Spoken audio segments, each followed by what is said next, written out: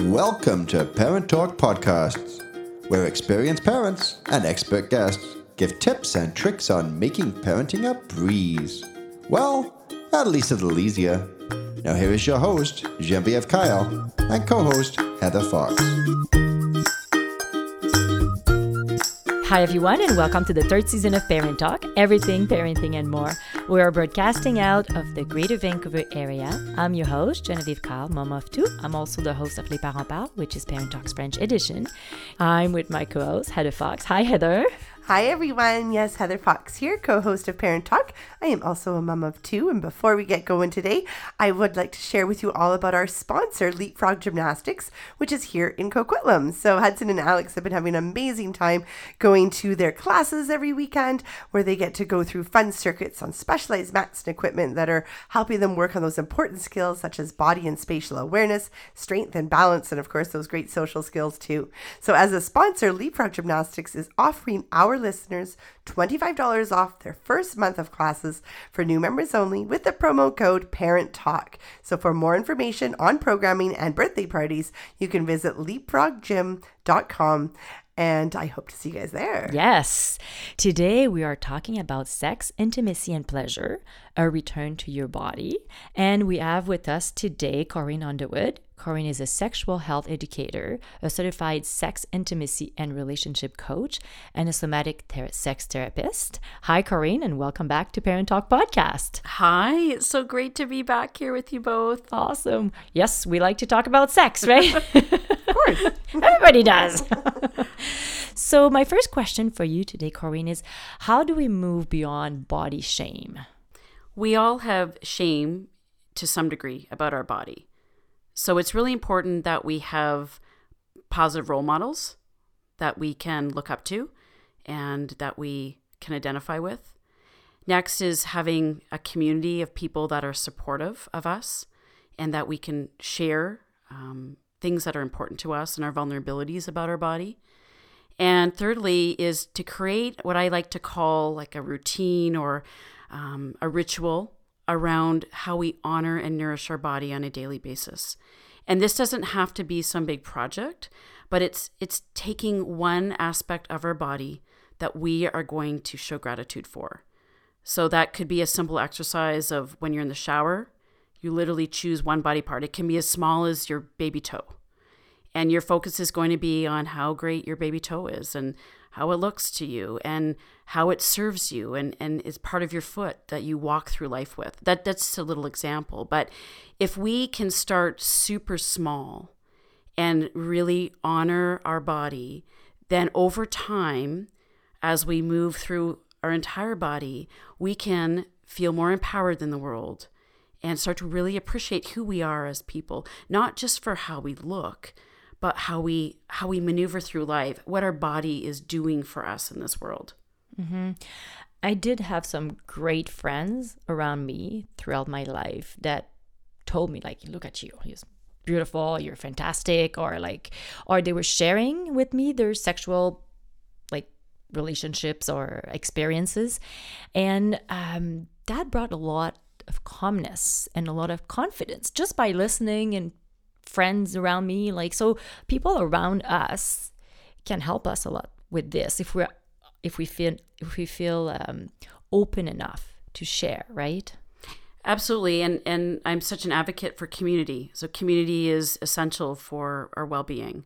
And we don't actually talk enough about the things that are really important to us, and particularly our bodies. And so when we can talk openly with people that we trust, it does diffuse that stigma and it does shine the light on shame.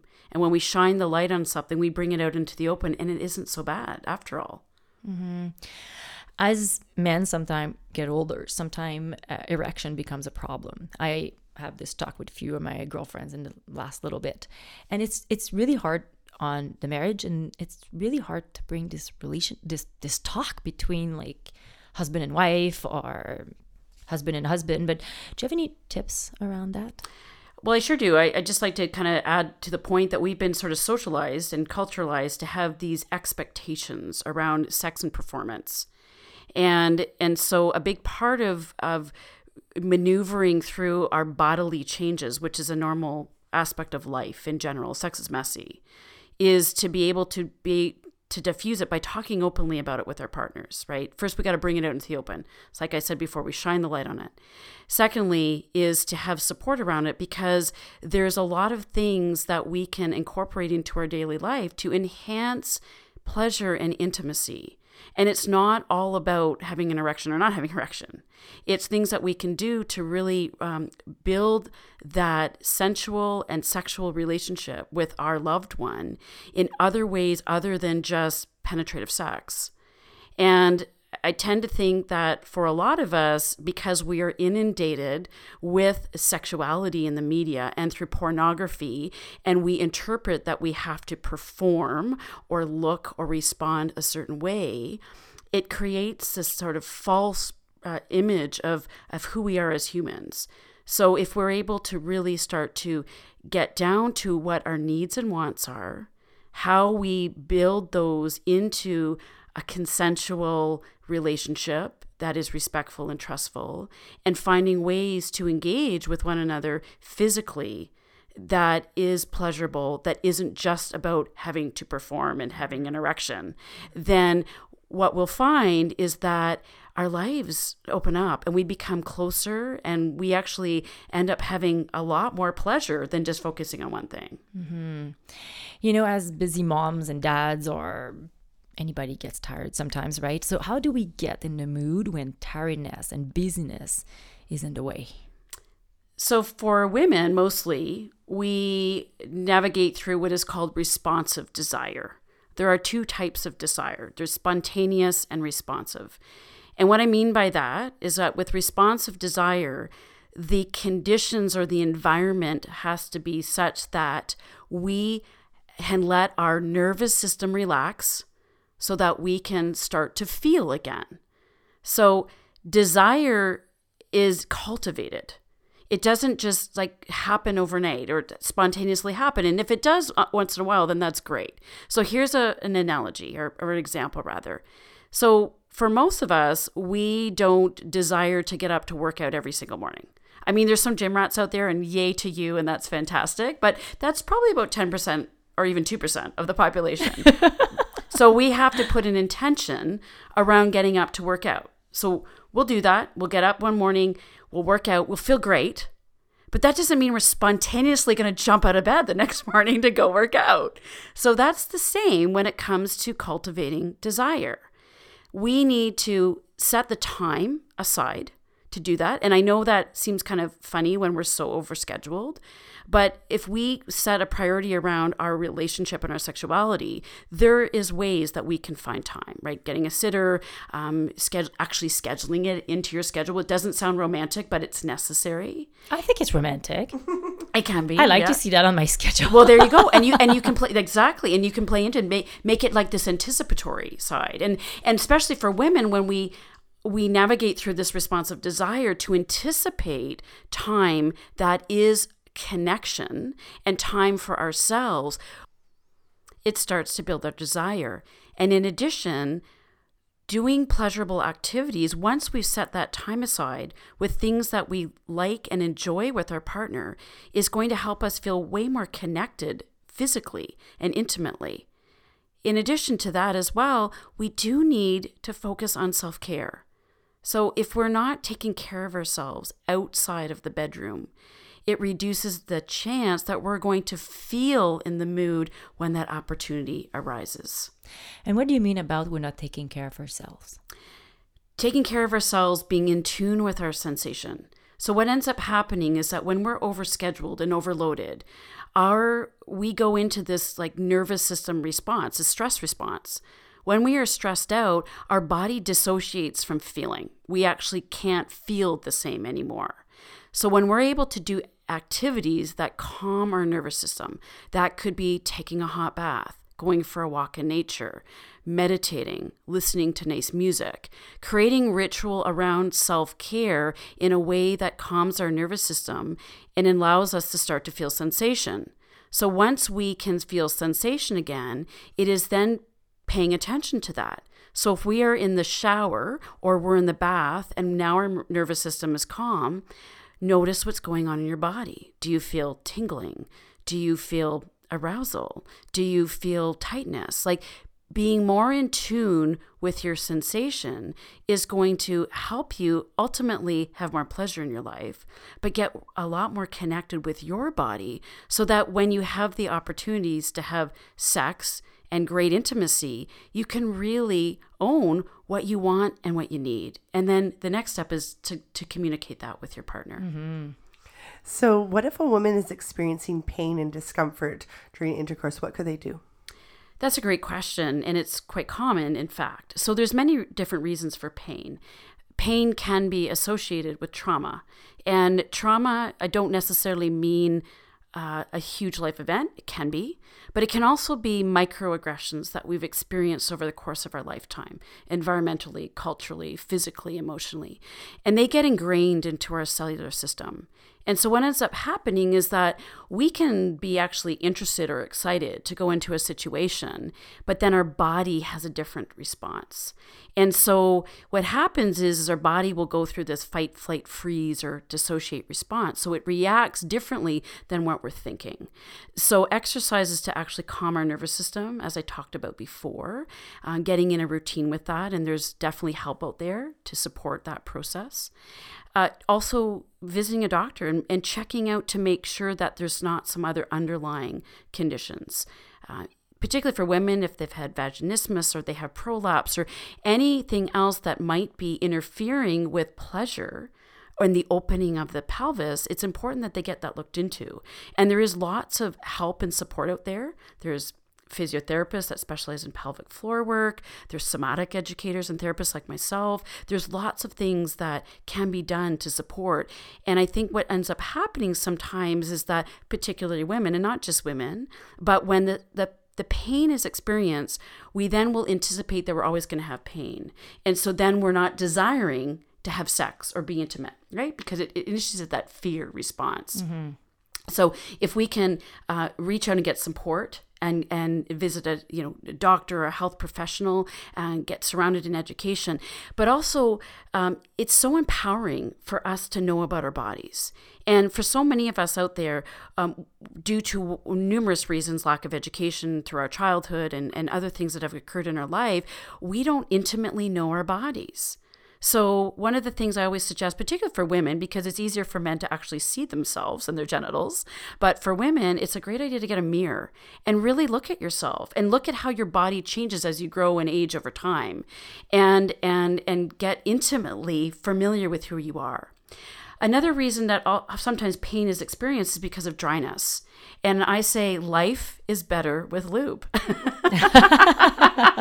And it truly is. And often there's this sort of stigma like, oh, I'm not wet. There must be something wrong with me. And that's not the case at all, because we can actually feel aroused and not have wetness, or we can feel not aroused and have wetness. That's just how our body works. So if we're experiencing dryness, lube is so important to use. And I always highly recommend like a water-based lube that is that you like.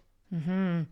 So you just touched on lube, but is there any other way then we can have more pleasure? Absolutely. So pleasure isn't just about sex and sexuality. Pleasure is about living a life to incorporate the things that make us feel good and really stepping into those. So pleasure is eating a delicious strawberry. Pleasure is walking in nature. Pleasure is having a beautiful conversation with a loved one. So as we start to recognize all the ways that pleasure interacts with us and our bodies, the more that we can be open to it from a sexual standpoint. In addition, I'm a big fan of creating ritual. So that is a self-care practice that we can incorporate that may involve masturbation, so self-pleasure. It could involve pleasurable activities like putting on silky lingerie or having a beautiful shower with great body wash. When we're doing that, we want to be super mindful of how we are nourishing, how it feels in our body. What are those sensations that are rising?